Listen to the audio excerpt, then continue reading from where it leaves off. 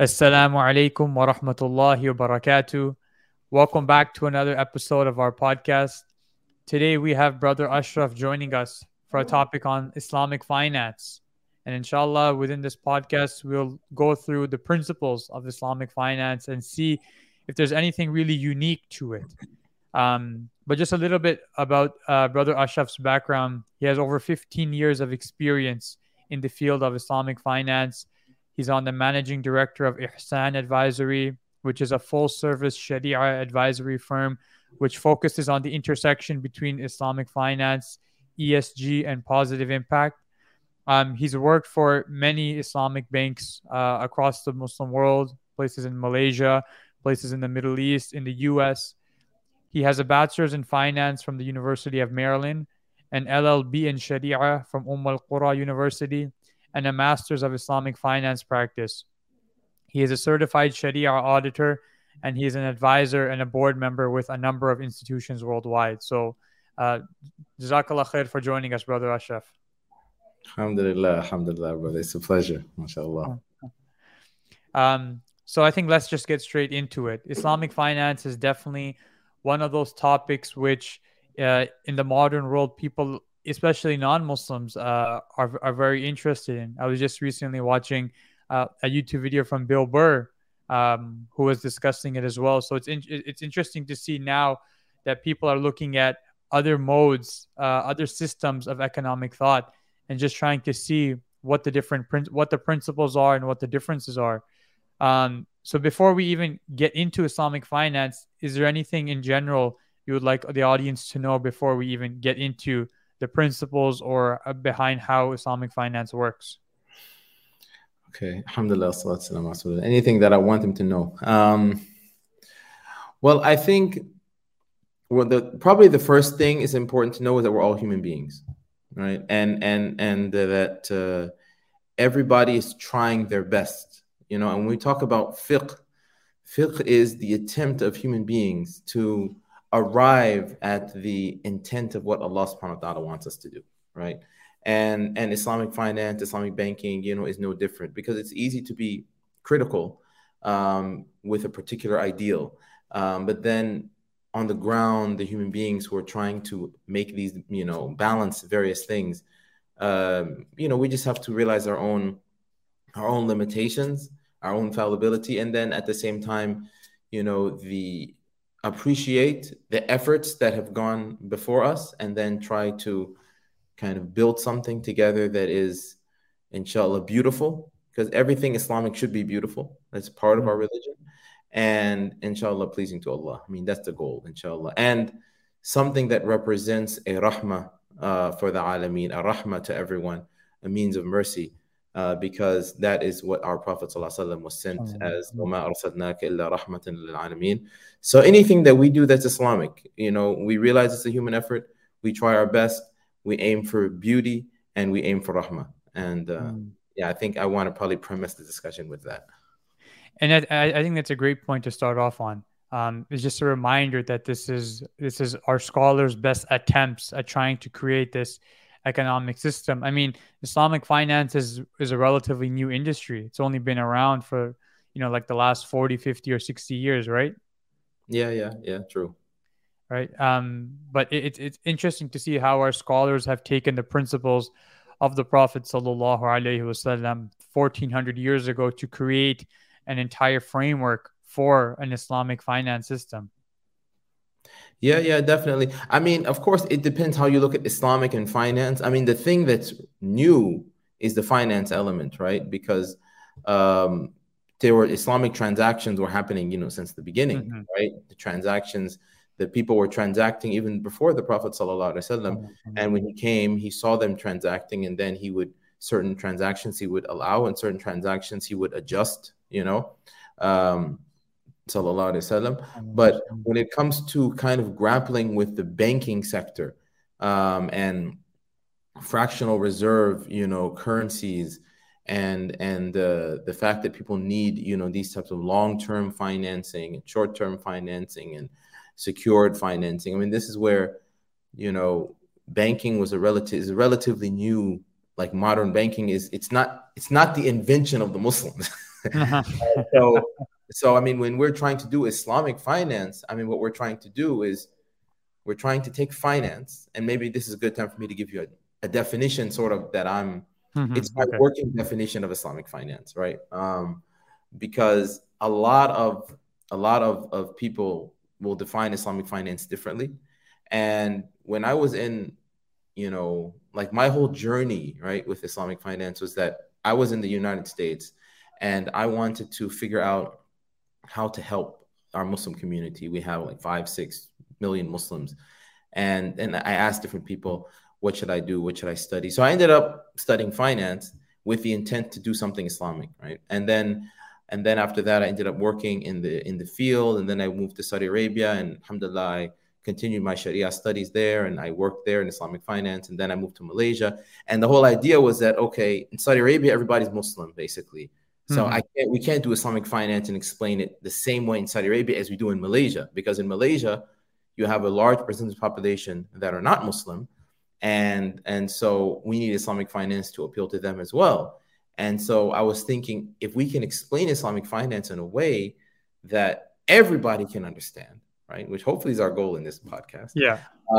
And that then I can take it back home to America and inshallah, give something of value. So, I mean, the way that I would define Islamic finance is based on the goals of Islamic finance. So it's finance or banking, Islamic banking, which seeks to maximize the benefit to individuals and societies and minimize the harm, with specific focus on the preservation of faith, the preservation of life, the preservation of the intellect, the preservation of family, and the preservation of wealth. So I'm sure you've heard of these 5 maqasid or daruriyat, protecting faith, protecting life, protecting intellect, protecting the family or lineage, and then protecting wealth, which are, big maqasid of the Sharia. And basically what we're trying to do is going back to that, and we're trying to protect the individuals, and we're trying to protect the society, and we want to maximize the benefit, and we want to minimize the harm. And all of that is basically an attempt to define the word Islamic, Okay. because that, you say Islamic finance, Islamic banking, Islamic insurance, whatever, right? What is Islamic, right? What is it? Creeping Sharia, like what is it, right? So, so I'm defining Islamic from it's a description, and it's talking about fiqh particular, and it's from the maqasid, that these are the aims. And we may fall short, but if we say this is our working definition, we're trying to do finance, we're trying to do banking, but in a way that maximizes the benefit and minimizes the harm to societies and to individuals and societies. But then someone will say, what is the benefit and what is the harm, right? Like, I think that, gambling is a benefit. Well, how come you guys are preventing it when it brings in this much amount of tax revenue and it makes people happy, whatever, right? We'll say, no. When we're talking about benefit and harm, we have to go back to our moral system, our worldview, which is we need to first and foremost protect people's faith, protect life, protect intellect, protect family, protect wealth. So if something is hitting any of those and harming them, then those are harms that need to be avoided. And if something is supporting that, then those are benefits that need to be, maximized. So everything else are details. Everything else is okay. Now let's take this transaction, right? Let's take this deal and let's analyze it in light of that framework. So basically you're saying that what Islamic finance is taking our core values, our moral compass, which we derive from Islam, and trying to maximize the benefit, minimize the harm, and the foundation behind it are the maqasids, the objectives of Islamic law. So the preservation of life, intellect, religion, family, property. These are the things that ultimately we're trying to protect, right? Yeah, exactly. And that's, typically when people explain Islamic finance, they first start by talking about riba, gharar. They talk about the prohibitions, how we avoid riba. Oh, why do we avoid riba? What's so bad about riba? Right? Mm-hmm. Well, we know that it's bad, right? Allah tells us that it's bad. But when it comes to transactions, right? Like riba, like we know that you can't pray Salat al-Dhuhr for 3 rak'ahs. That's not allowed, right? Mm-hmm. Why is that not allowed? Why? What's wrong with 3? Why not 2? Why not 5, right? Because God said so, right? It's an act of worship, right? But when it comes to transactions, there is a rationale behind them, right? And that rationale is not necessarily like a super secret, right? Of course, scholars will debate, about what's the rationale. One of my friends, he wrote his name is Mansour Al-Ghamdi. He published his PhD was on Hikmat Tahrim al-Riba, the wisdom of the prohibition of riba. And unfortunately, it's not translated yet, but it was published by Bank al-Bilad. And it's a very interesting book because he looks at the history. He looks at all of the different opinions, of the Muslim scholars talking about trying to discern what is the wisdom of the prohibition of riba, because we know that there's a wisdom. Allah is Hakim. Everything he does has a wisdom, right?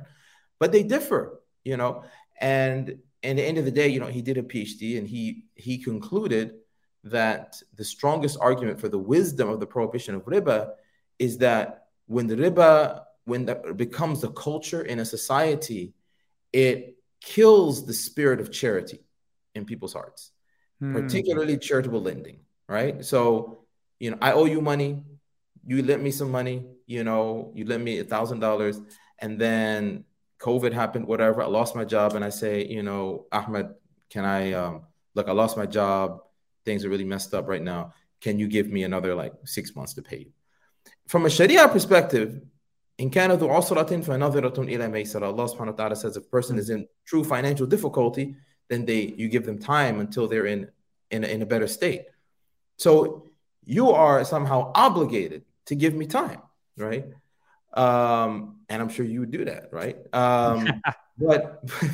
But somebody else in a society that's infected with this culture of riba, they'll be like, okay, well, I mean, you want 6 months, and they look at the 6-month, deposit rate, or they look at the average return on the stock market, and they'll say, well, I mean, if you were to take a loan for 6 months, it's going to cost you 12%. I'm not asking for 12%, but I mean, at least, there's inflation, there's this, there's that, pay me 6%, right? And that becomes the culture, right? Let alone when you have a situation where someone is in need, they're in difficulty, and they come and they ask you for a loan, right? They ask you for a loan and, hey, this is my situation, can I borrow, $5,000? And you might have $50,000 sitting in your bank account getting no returns, right? But then it's like, oh, he wants to borrow whatever, $5,000. I mean, but I could have invested this. I could put this in this investment and that investment, whatever, right? I can make money. Okay, if that culture is there because of the riba, that culture, then how much are you going to pay me? You need to give me a return, So that was his, conclusion. I mean, it's the opinion of Ibn Taymiyyah, Rahimahullah, and Ibn al-Qayyim, that when the riba becomes a culture, it kills the spirit of charitable lending. And I mean, and that's enough of an evil, to make it, prohibited. All right. So and that's one theory. There are many other theories. So basically, what he concluded from what you're saying is that the strongest opinion, according to him, as to why there's such a strong condemnation, prohibition of usury, is that people stop giving charity. So, like you mentioned, if somebody comes to you and they say they need a loan for $5,000, in your mind, you're saying I could put this into a savings account, which could get riba, usury, and it would increase. So why would I give the money to you instead, right? Yeah, I mean that becomes the culture. I mean, that's one opinion, right? He says that's the strong as a society, like that spirit of charity gets killed or gets very injured. What about something like a mortgage on a house, on like a large house? How does that affect a person? What is the harm? For example, they want to buy a house for 1 million and they're paying interest on it, and it's just continuously adding up. What is the harm associated with that person for engaging in riba. Yeah, alhamdulillah. So, okay. So the mortgage thing is more complicated, right? Because there's two layers to it. First layer is it riba, right? The second layer, if it is riba, then like you said, what's the harm? I mean, another one of the hikam, of the prohibition of riba is really that Allah has given to human beings money, right? This is a gift from Allah, right? The fact that we have currency, gold and silver or paper currency, whatever, the fact that we have currency and we can transact as opposed to having to barter everything, right? It's a great blessing from Allah. Like Imam Ghazali says, when you have gold and silver, you basically have everything, because with that gold and silver, you can buy whatever you need, right? So it's a great blessing from Allah, and using that blessing in a way that Allah said not to use it is a great act of injustice and a great act of lack of gratitude, right? So that's another aspect to it, right? So here, I mean, another thing that the scholars would say also is that when the money that people use, to price their goods itself becomes subject to trade in a way that is not, halal, particularly with the deferment and increase and all of that, which is the riba, that you are basically you're manipulating the money. And so it's kind of like you have a ruler that people are using to measure things.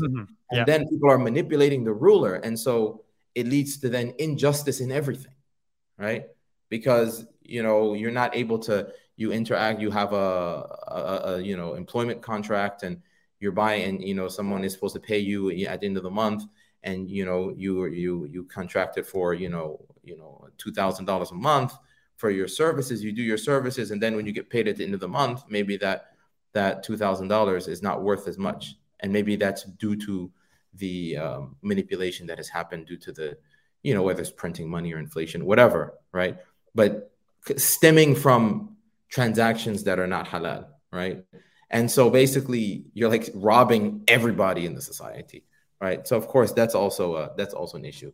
So that's just a kind of to set the stage, right? So when we come to the mortgage, right? So when it comes to mortgage, the first question is whether or not this mortgage transaction, whether or not this fits the definition of riba, because the definition of riba is very specific, and it's actually madhab specific as well. Each madhab has a different perspective on what type of transactions would constitute riba. But generally speaking, they would agree that a qard transaction, qard is basically, we would translate it as a loan, right? Where you give someone money, right? And then with the condition that they return the equivalent value of it. And they have the freedom to use it. It's theirs. When you transfer it to them, it's theirs. They have the freedom to use it, and they need to repay you. If you stipulate an increase over and above the principal, then that's riba. And one of the rationales is that with a qard, you don't take any risk. I give you $50,000. I say, look, here's $50,000. Okay, use it for whatever you want. It's yours. You have to repay me $50,000. Right? I am not taking any risk. The moment I hand that money to you in your hand, anything that happens, to tornado, volcano, alien abduction, whatever, doesn't matter. You need to pay me, or your estate needs to pay me, right? I need to get paid. And actually, if I don't get paid, I'm going to take it from your good deeds on the day of judgment. I'm going to get paid, right? So that's kind of how it works, right? So technically, I'm not taking any risk, right? So therefore, the rule in Sharia is al-kharaj mad-daman, right? That you get return, you have a right to profit if you take risk. So the person who takes a risk gets the profit. So I'm not taking any risk, right? Because so I cannot stipulate that you have to pay me back more. It's unjustified. But if I say, okay, even if I were to, buy something and sell it to you on installments, I have taken a risk when I bought the thing and I sold it to you so I can make profit. Or if I'm entering into, as a partner in your business, I've taken a risk so I can deserve profit. But if I do the loan thing, then I've taken zero risk, so I don't deserve any profit. Go ahead. So from what I've read, it seems that conventional banking, with conventional banking, there's no risk. So, like you mentioned, you give a person $50,000, and you expect them to give you 55,000 a couple of years from now, and irrespective of whatever happens, like in the U.S., when the tornadoes, the hurricanes hit, I think it was Hurricane Katrina in New Orleans, and it destroyed all the houses. The people still had to pay the bank back. The bank had nothing to lose. Whereas in an Islamic finance model, which I'm sure we'll get to later, there has to be a risk involved within the transaction. And so I think from what I've read, if the house is destroyed in that instance, under an Islamic finance model, well, the bank would also the bank would also have some harm. They would also have some harm. I think that's from what I've read. Yeah, I mean, it depends on how the transaction is structured. The Islamic always going to have to take risk. Either it's going to take the risk before it sells you the thing, or it's going to and retain that risk throughout the transaction. So it depends if they're a partner with you, or if they just buy something and sell it to you. If they buy it and sell it to you, they've taken the risk before it goes to you, right? But if they enter as a partner with you, then that risk is going to be retained, during the transaction. But what's interesting is that even some conventional banks, like in the U.S., we have, so like you mentioned about Hurricane Katrina, we would need to know like what are the laws in Louisiana, right? When it comes to, or New Orleans, right? When it comes to what they call recourse and non-recourse. So some states, they mandate that if you give a housing loan, a mortgage, then the bank can only go after the home. And if they take the home and they sell it, that's it. They can't go after the individual for anything else over and above that. So they may take a loss. And to me, that seems inherently a bit more Islamic, right? That doesn't really look exactly like the regular loan that I mentioned to you earlier, the qard, the traditional qard, where I'm going to get it, I'm going to get it. I'm going to get it now, I'm going to get it later, I'm going to get it, So I think this is one thing that has caused a bit adds a bit of complication. But if we were to take the simple approach to say, look, what a bank is doing when they do a mortgage is a qard, right?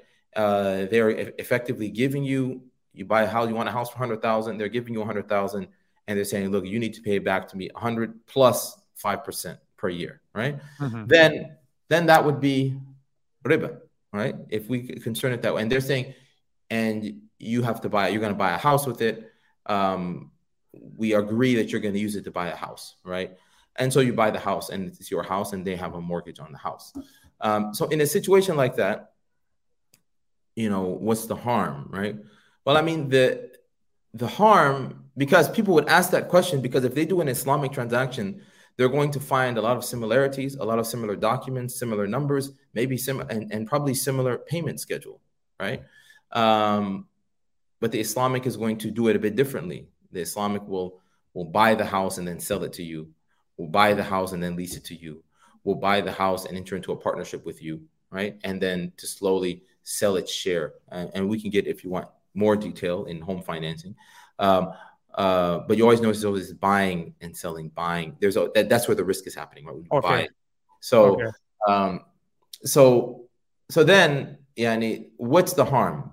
So the harm, well, there's two main harms, okay? One, and this is something people don't think about, but, there's this late payment penalty, in the contract. It's a typical thing that if you don't pay on time, they're going to charge you, a late payment penalty. Well, from an Islamic perspective, generally speaking, that is considered riba as well.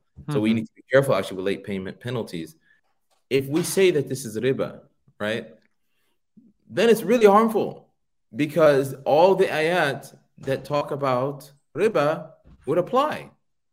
فَإِن لَمْ تَأْذَنْ فَإِن لَمْ يعني فَأْذَنُوا بِحَرْبٍ مِّنَ اللَّهِ وَرَسُولِهِ, when Allah subhanahu wa ta'ala says, اتقوا الله وذروا ما بقي من الربا إن كنتم مؤمنين, that fear Allah and leave whatever is due to you from riba if you're truly believers. فَإِن لَمْ تَفْعَلُوا, if you don't do it, then فَأْذَنُوا بِحَرْبٍ مِّنَ اللَّهِ وَرَسُولِهِ, then take notice of a war from Allah and His Prophet sallallahu alaihi wasallam.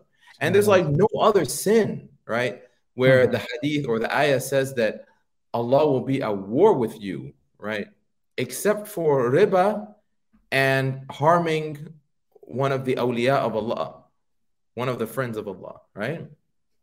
And some narrations say that you'll be given a weapon, right, on the day of judgment and go and fight Allah. It's like really scary stuff, right? Um, and swimming in like rivers of blood and things like it's one of the major sins. If it's really riba. So subhanallah, and it all goes around whether this is really a qard, whether it's properly characterized as a qard. This is mortgage and then other forms of conventional banking.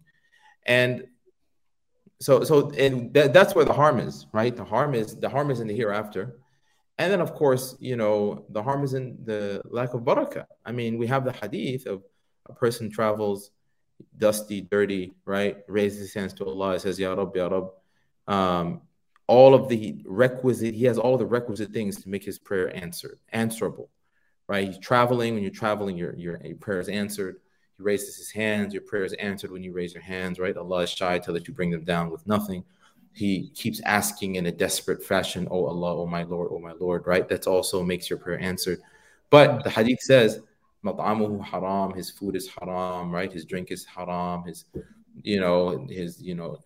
clothing is haram, right? And he nourishes his body on haram. So how could his prayer ever be answered? So what about if things are out of necessity? Let's say out of necessity, a person needs to engage in riba and I mean necessity, let's say it's for the sake of their life.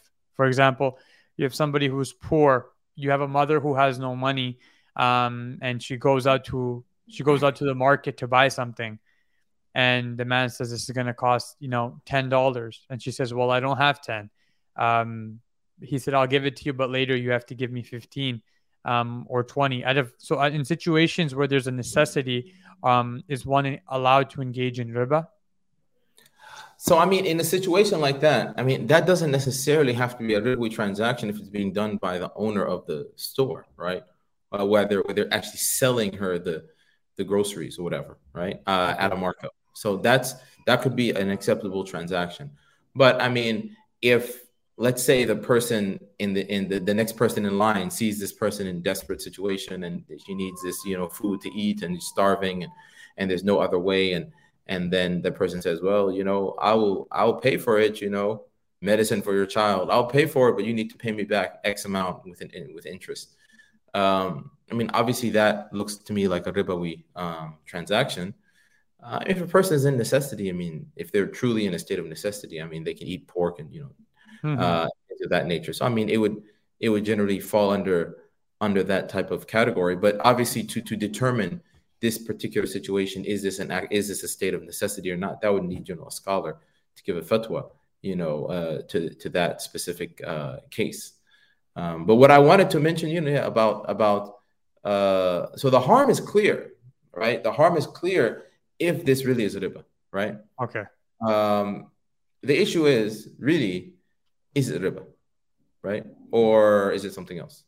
Or is there any doubt? And we have hadith, right? In 40 hadith, al-halalu bayn wal-haramu bayn wa baynahuma umurun mushtabihat la ya'lamuhunna kathirun min an-nas. Haram is clear, halal is clear, haram is clear, and between them are things that are doubtful that most people don't know, right? And whoever goes into those areas will go into the haram, will fall into the haram like a shepherd who shepherds his sheep around the private, grazing area of the king. He's going to probably fall in.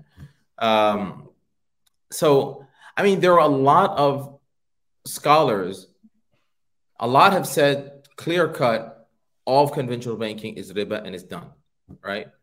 Okay. There are others who have other perspectives.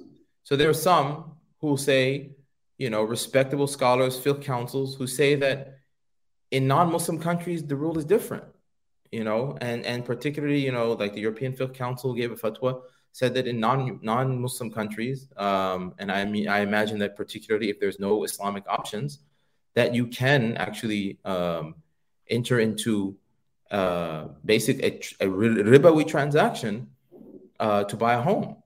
And they base that in the Hanafi fiqh, in some actions of the Prophet ﷺ, right? And where Abu Hanifa actually allowed, certain conditions allowed, people who are in a non-Muslim country to actually transact with riba, where they are strengthening themselves, particularly when they're receiving it, because they're strengthening themselves and they don't have a Muslim community and a Muslim country that will facilitate them to do all of the Islamic, transactions. And they give some proof where Al-Abbas anhu was involved in the riba in Mecca after he became Muslim, and the Prophet ﷺ didn't tell him to stop. There's other hadith that say there's no riba between a Muslim and a non-Muslim in the land of war, Dar al-Harb. And so they take these things, but then they also apply a level of not necessity, but the level of what they call below necessity, which is called need, haja. So they say that there is a need for Muslims in those countries to strengthen themselves, to do these type of transactions. They need these houses. And so they said, we're going to take this opinion, but we're only going to limit it to a need, which is they say a primary residence is a need. And we have this opinion, even though it's technically sort of a minority opinion amongst the madhahib. Even in the Hanafi school itself, there's differences of opinion. So we're going to apply this to fulfill this particular issue. So you have something like that, right? But that's operative in, non-Muslim countries. And then you have, Al-Azhar, Dar al-Ifta and Al-Azhar took a completely different approach. They said it's not even riba. They said this is not actually a traditional qard, what a bank does. They said the bank is making a type of investment. And therefore, the fact that it's making this type of investment, this is a new transaction. We don't have a classical term for it. It's a new thing, right? And so therefore, they looked at it and they said that this transaction, in general, there's nothing to prohibit it in Sharia. So they allowed it. But what's really interesting is that even the muftis from Al-Azhar will say, if you have a traditional classical Islamic alternative, i.e. like an Islamic bank, right? That's using, that's approved by scholars and using the traditional contracts, it's better for you to do that. Get out. Don't be in the doubtful gray area. Get out of the gray area. Be in the safe zone. But if you have no safe zone, if there are no options, right? What are you to do? Can you buy a house? Then you have, the European Fiqh Council has their fatwa in non-Muslim countries. The Azhar has their fatwa that conventional banking is not the same as a qard, and so the qard rules don't apply. And they saw that it's something that's permissible. So for me, right, it'd be hard for me to just say definitely mortgage is haram. Whoever has a mortgage is waiting to be in a river of blood on the day of judgment or whatever, right? It would be hard for me to say that, right?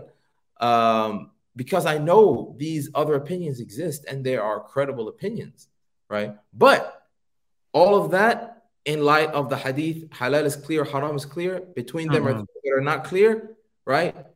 Avoid the things that are not clear, Go with the Islamic things that are approved by a panel of scholars, and scholars all over the world are saying this is good, this is halal. Why would you not go to that, right? But like for example, like in the Canadian context, for example, we don't have a single, or even also in the U.S., primarily in Canada, we don't have a single bank, a Muslim bank. Does that create? Does that fulfill the condition of necessity then of one trying to acquire a home? I mean, but there are companies. It's not only banks that can finance a home. I mean, I know now there are companies in Canada. There's a company called Menzil, and there's a company called Ansar. I know there was one called Financial. I think maybe they're not functioning anymore. But I mean, there are some companies. Okay. Not that I'm not endorsing any company or whatever. Obviously, there are certain Sharia guidelines and governance that has to be around for that a company has to implement in order for it to be truly Islamic. But I think more and more companies are coming up. When we talk about necessity, it's a pretty high standard. I mean, you're talking about, almost like life and death, situations. I think owning a home, it's hard for that to be a necessity, but it could probably fall under the category of haja, which is need. And that's a big category, which is that if you don't have your needs fulfilled, then it creates difficulty for you. Necessity is like you can die, right? Okay. Uh, but need haja is that it will create you make your life difficult, right? And that is, and when an entire society has a need, it may be treated as if it's an individual necessity. So it can give some leeway. And I think a lot of these fatwas, particularly the European fatwas, they took those things into account. That's why they allowed for primary residence, right? But they didn't allow for investment properties or business financing using conventional loans, which, I mean, the traditional Hanafi opinion may have allowed for that. But they're applying this need filter. And then there are ways to structure a home financing, even with a non-Muslim, that's Islamic. You can basically, very simply, if you agree with him, say, look, how much are you asking for the home? He says, I'm asking, 300,000. So would you be willing to provide owner financing? Would you be willing, I can pay it over 5 years, right? And I'm willing to pay you whatever the market interest rate is. Let's say it's, 5%. I'm willing to pay you the 5% that you would, and maybe the interest rate that he would get in a normal bank account is like 1%. But would you be willing to, sell it to me on an installment basis, with a markup, 5% per year markup? And if he says yes, you just did an Islamic finance transaction with him, right? With, Joe Schmo, the Canadian dude, right? Who had nothing about Sharia. You might need to make sure like certain things are tweaked, like the late fee, and that's something, I do consulting and happy to help, with things like that, but it's doable. Hey, would you be willing to do a lease with option to buy, where, I want this property, I'll pay a certain down payment and I'll lease it from you. And then, in 5 years, I will buy it, maybe he says yes. That's an Islamic transaction, Okay. So if we have two options. We have option A, where you want to buy a house. It's for $1 million. You go to the bank and the bank gives you a loan and you use that loan to buy the house, and then you pay them with riba. We have option B, where you want to buy the house for $1 million. You go to the bank and the bank buys it and the bank charges you for rent. So every month you're living, so the bank owns the house, but you're living in there. You're paying monthly fees to the owner for rent because you and your family are living there, but you're also paying to buy the house as well. The former seems to be the model of conventional banking, and the latter seems to be Islamic banking. Is that correct? Yeah, that's true. I mean, that's one example. That's one example of how an Islamic transaction could be structured. I mean, typically when it comes to home financing, there are maybe like 4 different structures, right? You want to go into home financing, kind of how? Yeah. Okay, just really briefly, right? So probably depending on which jurisdiction, right? One of the most popular ones is the murabaha. Murabaha is basically just what they call a cost plus sale or an installment sale. And the way it works is that, there's this house. We take the house, it's 100,000. You go to the bank, I want this house. The bank will say, okay, well, here's the way I work. I'll buy the house. I'll buy it. I will own it. And then I will immediately sell it to you, for, 5% profit rate, over 30 years. You okay with that? Yes. Okay. Then sometimes the bank will say, I want you to sign a promise that if I buy this house, you promise to buy it from me because I don't want to be stuck with the house, right? Sometimes they make you sign a promise, which is okay. They can't sell you the house before they own it, but they can make you promise that you will buy it. And it can be a binding promise where if you break the promise, they buy it for 100, then you decide you walk away and they have to just sell it quickly on the market. And maybe they only sell it for like 99. Then they'll come after you for the 1,000. If you broke the promise, I relied on it and I bought this house. So they'll ask you to cover that difference. Okay.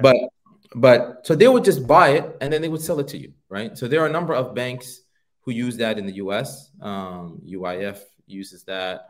University Islamic Financial, Divan Bank uses that. It's used all over the world. Typically, it's a very good model for if there's a fixed return. And then once the bank sells the house to you, you own the house. The house is put as collateral, so the bank can have a lien on the house. And technically, I mean, if the house burns down or whatever, it's your house and you still owe the bank the money, Okay. right? Because they sold it to you. When they bought it, they took the risk of it. And then they deserve the profit. They have the right to sell that thing that they bought for whatever price they want, just like any other merchant. Okay. So that's one that's called murabaha. That's a very simple, very straightforward, plain vanilla type of transaction.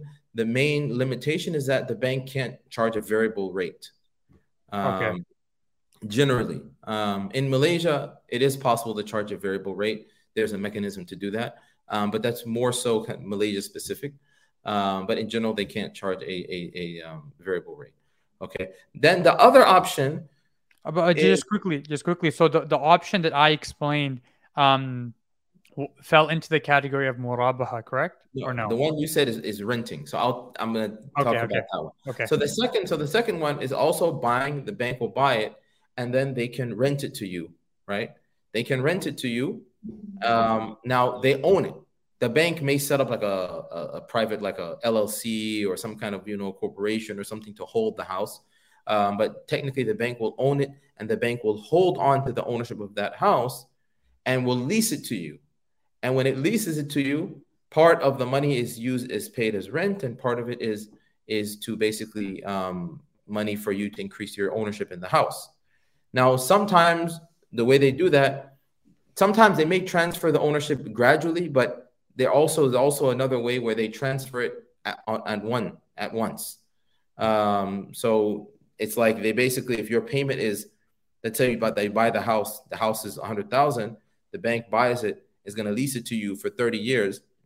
And let's say you're going to pay, $1,000 a month, right? And let's just say, for sake of argument, half of that is going to the principal, right? And then half of that is to buy the house, your payment to basically buy the house, and the other half is the rent, which is the profit of the bank. So the bank will just collect all of that money that you're putting aside to buy the house, and then maybe at the end of the transaction, the bank will then sell you the house, using that money that's been put aside, right? Okay. Or in other cases, the bank will say, look, if you pay the rent at the end for 30 years, I will give you the house as a gift. I will transfer it to you as a gift. So in all cases, there's an arrangement where you're renting the house from the bank, and the bank is going to transfer the ownership to you. So the issue with that one is the bank owns the house throughout the whole period. So if the house gets destroyed, technically the bank doesn't have a right to charge you any rent, right? So it's a bit riskier for the bank. There are some mechanisms, details that can be done to try to mitigate some of that. But inherently, the fact that the bank owns it, like the example you gave about Katrina, there's a disaster, it's unexpected, and the insurance is not going to cover it, for example, it only covers part of the value of the house. Technically, the bank is on the hook. They're renting this house to you, and it's like, hey, you can't charge me rent if the house isn't here, right? So that's ijara. That's also used in the US. It's used in, by UIF, because I used to be on the Sharia board of UIF, so I'm kind of a bit more familiar with their products. But there's other companies that use the ijara model. The third model is basically similar to ijara. It's diminishing musharaka, and this is kind of, a lot of people would say this is like the best. Oh, the good thing about the ijara is that it allows for a variable rental. So, when you see sometimes mortgage rates, they have like a variable rate, and like the variable rate might be lower than the fixed rate. You have like fixed rate, 15 years, 20 years, 30 years. Yeah. And then there's a variable rate, which is like, okay, we'll fix it for 5 years and then it'll change. So you can do that with ijara, because just like you're leasing an apartment or something, they can say, look, I'm going to fix the rent for 5 years. After that, it's going to change, based on whatever benchmark. So ijara allows for that variability. So that's one of the benefits of it. And also, if the variable is, if your payment is longer, so if you choose to pay over a span of 30 years rather than 10 years, then your payments will also increase as well, right? Yeah, I mean, typically, because if you're paying over 30 years, the bank is going to want a profit, and you're going to pay off the house in a shorter period of time. So typically, the longer you take to pay, the more expensive it's going to be. Okay. I mean, I'm not even typically, I would say like all the time, All the time, right? it's just, it's a mathematical function. Um, so, so then the third one is what they call diminishing musharaka, right? Diminishing musharaka is basically the bank will, and sometimes the bank will actually set up a company like a LLC or something, and the company, you and the bank will basically be like shareholders in this little company, and the company will buy the house. And so now you have joint own, you have co-ownership of the house. Maybe you own 80% and the bank owns 20, maybe you own 20% and the bank owns 80%. And then what will happen is that the bank will lease to you, right, its share. So you're paying a lease to, from the bank. And then you will promise that it's a binding promise that you will buy the share of the bank, at a regular price, that you will be buying the share of the bank, and the bank is promising that they're going to sell you its share at a particular price, typically at the original price. So if the house was 100,000, you put up 20, the bank put up 80. So now there's a partnership. So you will be leasing the share of the bank, and then every month you will be buying a share of the bank's share. And typically in Islamic finance, when you're buying the share, typically the agreement is that the share will be sold at the historical price. I mean, the house may double in value, right, technically, but when you are buying the share, you're buying it at the original price. Now, is it possible for it to be different? It could be different, but typically banks don't really want to profit from the increase in value of the house, and the customers don't want to pay more if house increases. Similarly, banks don't want to get less money if the house decreases in value. And typically customers are still willing to pay the original price, even if it decreases in value. So that's how they're structured. And eventually the customer will own the entire house, right? But here, the issue you have here is that the bank owns the house throughout the period, or owns a share of the house throughout the period. So what happens when the Katrina situation happens, right? There's a flood, the house is destroyed, right? And now you've reached a point where it's like 50-50 ownership between you and the bank, right? So the customer typically has an obligation to buy the share of the bank, right? So at the original price. But the issue is share of what? There's no house anymore. Exactly. It's gone, right? So this is where there could be additional risk on the bank, and it depends how it's structured, right? It depends. Sometimes they'll say, well, the customer has to get the proper insurance. If he didn't, then it's his fault. So he needs to cover for his negligence. Some institutions, there's always going to be insurance, right? And typically the insurance is going to cover. But the issue always comes, what if the insurance is not enough, right? Then in a situation like that, who's going to take that risk? Exactly. Right. Or, if there's a foreclosure, if the customer doesn't pay and there's a foreclosure, typically the bank can say, well, you have a binding promise, you're going to buy the house. So we're going to sell the house, but you're still on the hook to buy the house, even if there's a foreclosure. And if there's not enough money to cover the bank's share, typically the customer would be on the hook because he's supposed to buy out the bank at a particular price. So in conventional banking, if you've gotten the loan, and you're paying them back and the house is destroyed, you're still completely obligated to pay it off, correct? Yeah, typically, yeah. So now that's my understanding, that you're obligated, because it's your house and it's your house and you owe the bank. And so, but the issue comes that if the house is destroyed, the house is a collateral of the bank. I don't really know whether or not, because in the US we have states that are what they call recourse and states with no recourse. Okay. Recourse means that if something happens, if there's a foreclosure or anything, and the bank takes the house, they take the person's house, right? And they sell it. Any shortfall, if it's with recourse, it means you can go back and go after the person. If it's a non-recourse state, then it means you cannot go after the person after you taken their house. Okay. So that's like, it might be 50-50, the states in the US, or seven, I don't know. Each state has its laws that they have put in place. But when it comes to natural disasters, I don't know whether it's the same logic, or whether there's a different logic. Because these are all, like I said, state by state laws and policy that goes into it. Okay. But now, so we have the Musharaka model. We have the Yeah. model that, let's say it's 50-50. The customer owns 50%, the bank owns 50%, and now the house is destroyed. Now there's a risk associated. The bank came in knowing that there was a risk that something like this could happen, and now the person is not necessarily obligated to pay the other 50 off because there's nothing left. Correct?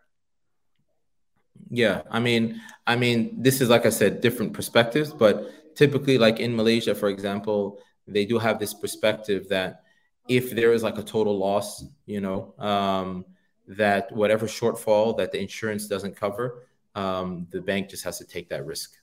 Okay. So what are the when we look at Islamic finance and conventional banking, is there one that is more superior to another? And if Islamic finance is superior, in what ways is it superior? Okay, great question.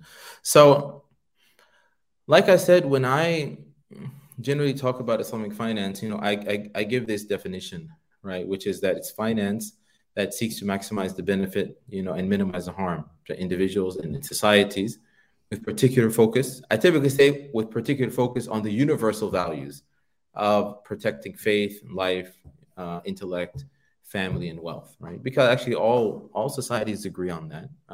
All religions generally agree on that. So where I would say it becomes very clear, the difference, not necessarily to some extent on like the home financing, but home financing is not a good place to start, right? Because what's a better place to start is actually like investments and deposits, like where you put your money, right? Because we go back to that hadith, right, of the person who is dusty and dirty and he's raising his hands to Allah, making dua, but his food is haram, his drink is haram, his clothes are haram. How? Probably because not necessarily that he's eating pork and drinking wine, but probably the source of income that he has is haram, right?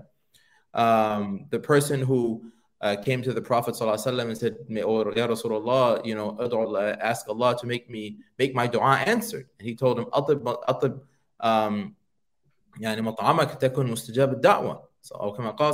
that make sure that whatever you eat is pure and your prayers will be answered. Once again, how do you make sure it's pure, right? I don't think it's necessarily the zabiha. The zabiha is important, but probably more so is make sure that your money is pure, right? So now you put your money in a bank, right? You have an Islamic bank, you have a conventional bank, right? They're next to each other. You put your money in a conventional bank. The conventional bank is going to use that money to give loans, right? He doesn't just have the money in a big safe, right? Big vaults, right? He's giving, 90% of that out in loans. What kind of things is he financing? He's probably financing, normal things, but he's also financing businesses that are involved in, haram activities, gambling, alcohol, pork, beer, whatever, cigarettes, right? Weapons manufacturing, whatever, right? And let alone, he's also taking that money and putting it in interest-bearing instruments, right? And he's financing companies that are by and large, involved in interest and things like that. So your money is mashallah, facilitating all of that, right? And then you might not be receiving any interest, but you are, not you, right? The person, the theoretical you, right, is actually helping perpetuate these bad activities, right? So that's problematic. And then you instead put that money in and if your person is receiving profit, that's even worse, right? Now, and using that money to buy food and buy clothes. Now, if he's putting it in an Islamic bank, the Islamic bank is not going to finance any activity or do any investment except for us asking their scholars, is this halal? Can I do this, right? And so you can rest assured that my money is not being used to do anything wrong, right? And I am supporting a system that is by and large focused on asking the scholars and submitting to the Sharia, right? So that's from the banking side, from the deposits. Now, as you mentioned, there's no Islamic banks in Canada, and so people don't think about the deposit side. Then what about the investment side? So I'm sure a lot of people have, investment funds, they buy stocks, things like that. So, and then if you look at an Islamic versus a conventional stock fund, right? So they're like the S&P, someone investing in the S&P 500, right? Yeah. So they're investing in these companies. A conventional asset manager is just going to say, I'm going to invest in these companies because they're big and they're profitable and they're paying dividends, and I'm going to give those dividends, pass them on to my to the unit holders, right? And that's how you're going to fund your retirement and everything, right? Now, a lot of those companies are weapons manufacturers.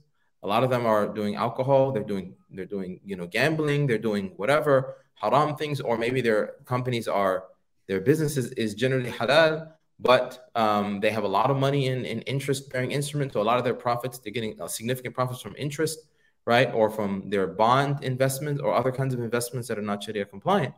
And then all of that will be feeding in. That's going to be how the person is going to fund their retirement and pay for their kids' school and all this kind of stuff, right? Exactly. Now you look at an Islamic investor. The Islamic investor has a Sharia board of scholars who are specialized in Islamic finance, and so anything that they invest in, the scholars give a universe of them. This is what you can invest in. All of the haram things are completely eliminated. Like they don't even look at them, right, as potential investments. And then they have this universe of things that they can invest in that are not involved in alcohol, gambling, whatever, weapons, pornography, all of these kind of things. They're not involved in that, right? And even if the company might have some involvement and make some money, the scholars will say no more than 5%. Like if 5%, that's like the most it will tolerate of the revenues from these haram activities, right? Mm-hmm. And then the scholars will look at other aspects. They'll look at how much is this company involved in conventional interest-based borrowing. They say they cannot be involved. They cannot have too much interest-based borrowing. So how much is too much, right? So typically the scholars will use a 1/3 as a kind of a rule of thumb. They say no more than 1/3 of the value of this company can be represented by conventional interest-bearing debt, okay? Because paying riba is haram. So we don't want to invest in anything that's paying riba, any significant amount of riba, right? And then also they'll say taking riba is also haram. So they'll say no more than 1/3 of the value of this company can be represented by deposits and bonds and securities that are earning interest, because we don't want to be involved in companies that are paying a lot of interest or taking a lot of interest. And then they'll say, this 5%, that no more than 5% of its revenue can be haram. And typically the scholars will say, with all of that, they'll say that when you make profit, if you get any dividends, if you know that like 4.5% of their revenue is coming from haram sources, you take 4.5%, that haram bit, and you give it away in charity to purify it, right? So they have this framework, and that this is actually how you invest, and maybe a company is halal, but they decide to make a new acquisition, or they decide to take upon a lot of debt, right? And then the scholars, they monitor these companies and they say, hey, this company with this latest quarterly report, it's now falling into the haram category. And the Islamic company will immediately sell it, get rid of it, right? Unless they're actually in a losing position, the scholars give some leeway to hold on to it a little bit more so you can at least break even, right? But you get rid of it. So, there's no comparison, right, between investing in an Islamic fund that's doing all of that work under the supervision of the scholars, institutionalizing taqwa of Allah, right? like fearing Allah on an institutional level. SubhanAllah. You know what I mean? So those things, you don't have to like convince someone that Islamic is different. The issue is more on the home financing side. It's like, oh, but I'm paying the same amount. Okay, I don't think that this is such a big difference or whatever. Which, yeah, maybe. But we also need to work on those other fronts, as well, particularly on the investment side. Yeah, because I mean, it's a good point you brought up that Islamic finance is more than just house financing. There's so many different dimensions to it, especially investing, because what we're witnessing now, and I think part of the Bitcoin phenomenon, is now there's been so many people, including Muslims, who've entered into the investment cycle. And I've seen it firsthand within my own family and within my peers that there's a lot of interest now wanting to go into the stock market and to begin investing. But there's some research. I know there's this app, I think it's called Zoya, which kind of tells you which stocks are kind of halal and which ones aren't. But those are also decisions that have to be made as well. And to me, the realization now is that also is an aspect of Islamic finance. Yeah, definitely. It definitely is, I mean, where you put your money. I mean, the early scholars and the Zuhad, they would care so much about where their money comes from, making sure that they're not involved in anything doubtful, so I think this is a really big thing. And I mean, alhamdulillah, I mean, having these types of apps, like you mentioned, really helps. So yeah, I mean, mashallah. And this is also how we're going to strengthen ourselves, by fearing Allah and by, investing and saving and because I mean, if you don't invest, I mean, like the rationale, right? I mean, when one of the old fatwas of Ar-Rajhi was very interesting because, classic traditionally, not that traditionally, but a while back, when scholars were first debating this, they were saying like, how could you invest in a company that even has 1 penny of riba, right? Yeah. And you're a part owner and you're responsible. But then the other side said, well, you have widows and orphans and they have, money and people who are, trying to retire and they don't know how to invest. And there's inflation and you need to pay zakah. And so like their money will just dwindle down to, and decrease significantly. And so because of that need, that's hajat, right? Because of that need and the difficulty at the societal level, then scholars gave these rules that allow you to invest, based on these principles that are more, they're more in detail in AYOFI Sharia standards, AOIFI. Those who are interested can look up the AYOFI standards, AYOFI Sharia standards, and then look at the English standards, and then look at what they call financial papers, which is stocks and bonds, and they can find the particular standard that speaks about section of the standard that speaks about the rules on investing. But that's sort of the history. It's like people need to invest because if they don't, their money will dwindle. They still have to pay zakah. They're still going to face inflation, and we want Muslims to be able to preserve their wealth. So I just wanted to share that bit of historical context. And I think it's important because in today's age, the idea of investing in something which is 100% clear, clean of riba is something which is almost impossible. And so seeing that some scholars have allowed 5%, I've even seen some scholars increase that. I think Mufti Taqi Uthmani actually increases that to a higher level as well. So it's interesting to see that there is some leeway on this topic. Yeah, definitely. I'm not familiar with the opinion of Mufti Taqi Uthmani. I think I asked actually one of my friends who runs an Islamic fund. I said we've been in Islamic finance for 30, 40 years, and especially in countries like Malaysia, where you have all the Islamic banks and everything. Are there companies that are 100% Islamic? If I say I just want to invest in the 100% Islamic companies, can you make a portfolio? He said it's very difficult. I mean, unless you basically only invest in Islamic banks and what they call Islamic REITs, which are basically like, companies that effectively buy property and then rent it out to, maybe like 100% Sharia compliant tenants. and they buy the property using Sharia compliant financing. And then you have Islamic banks that are, everything they do has to be Sharia compliant. But he said to try to find companies, like a portfolio of companies that are regular companies that is diversified, that like nobody is taking any conventional financing. It's like very difficult, if not impossible. So that's the world that we live in, and we have to kind of work with it. Exactly. And just on a final note, just the last question I have for you is, you've worked with these Islamic finance institutions across the world, both in the Muslim world and ones in the non-Muslim world.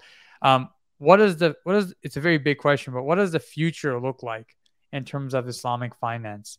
Are we going to see more of these institutions spread throughout the Western lands? I'll leave it at that. Okay.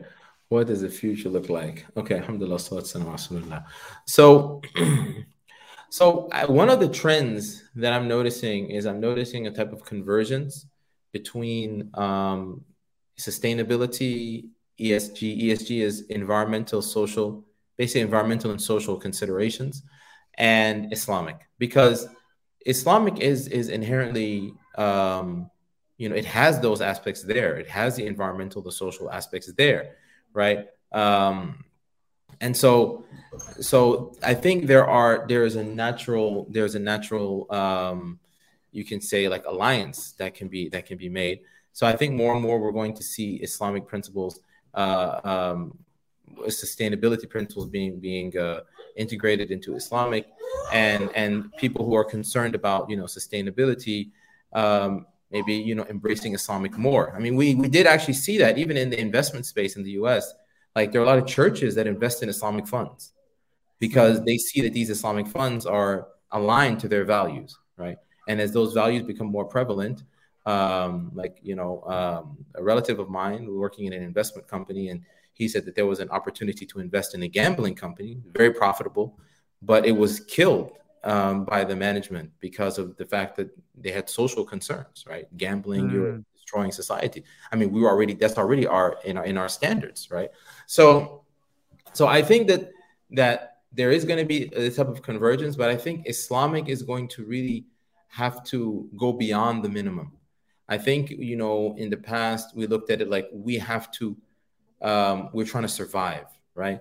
And so we're not necessarily trying to go above and beyond, and so we don't want to screen out things unnecessarily. We don't want to say, if you're not looking after the environment, we're not going to invest in it. If you're not treating your workers well, we're not going to invest in that company, right? We're trying to avoid riba, like pork, alcohol, like those basics, right? To go above and beyond, like, we don't have the capacity necessarily to do that. But I think we're going to have to do that. So I think on the Islamic side, we're going to have to see more alignment with the sustainability and the environmental and social concerns. And many of those are actually mandatory, I would say. And I think that will be an inroad for Islamic to enter other markets, to enter into these sustainable spaces, because we can leverage on the fact that, we've been doing this, right? But our investments are socially responsible from the beginning. We've been doing that before it was cool, So I think that's one thing with as far as Islamic and sustainability, and that's why I'm kind of focused on that intersection between Islamic and sustainability. I think that obviously the fact that the Muslim world is growing very quickly, it's developing very quickly. We're going to see more Western institutions, conventional finance, wanting to tap the Muslim market, and probably they'll see that they need to embrace Islamic finance. That's probably to do that and learn about it. So we'll probably see that trend also.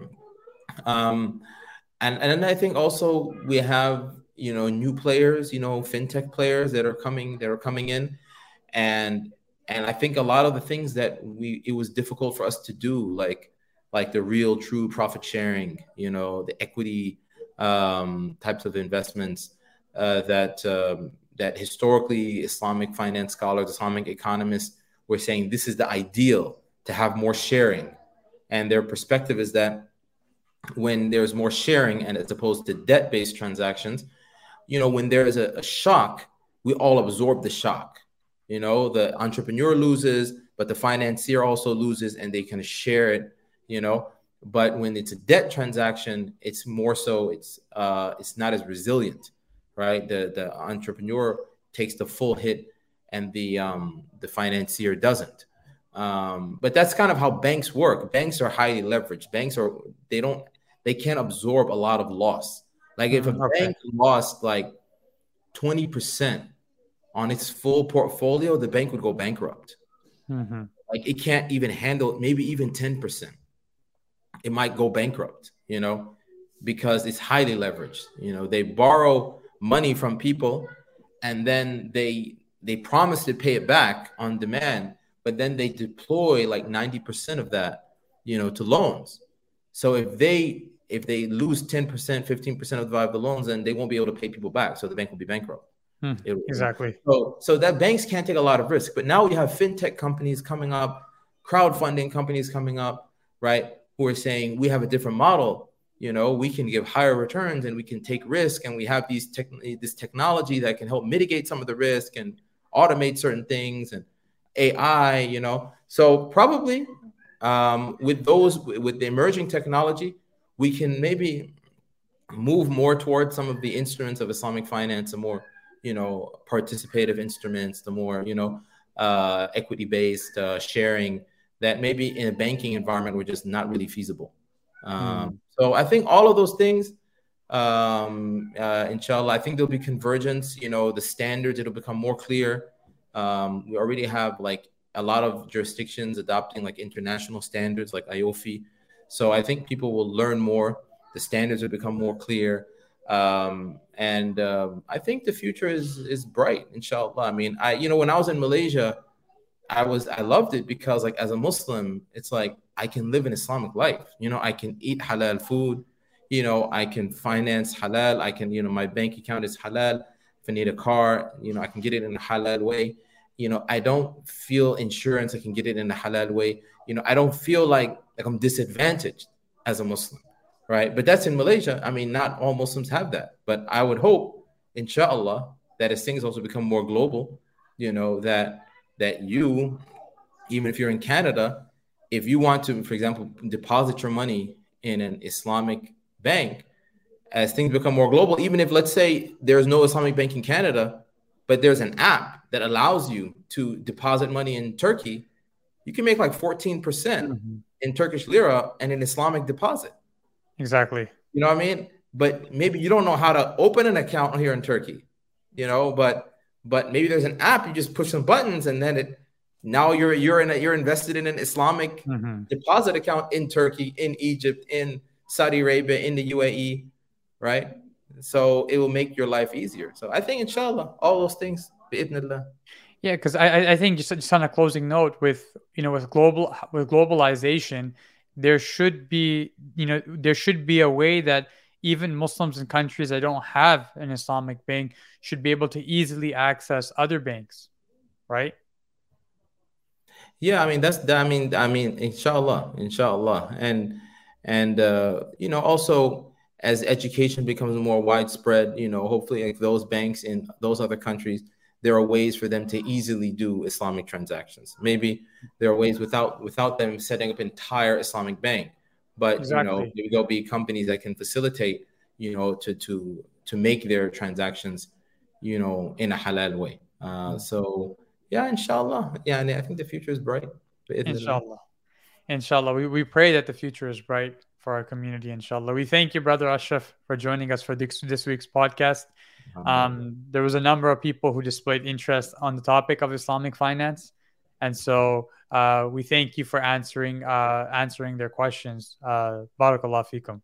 Yeah, alhamdulillah, it's a pleasure. And anybody who, needs to learn more, alhamdulillah, I'm here in this internet world. I'm here available. I'm more than happy, to serve the ummah, more than happy to answer any questions that any of your audience may have, inshallah. And hopefully we can continue this good work, bi'idhnillah. Please pray for us. I'm asking you for your prayers, and all of the audience, whoever hears this, pray for me, obviously pray for you, and that Allah gives us tawfiq and ikhlas in the work, inshallah.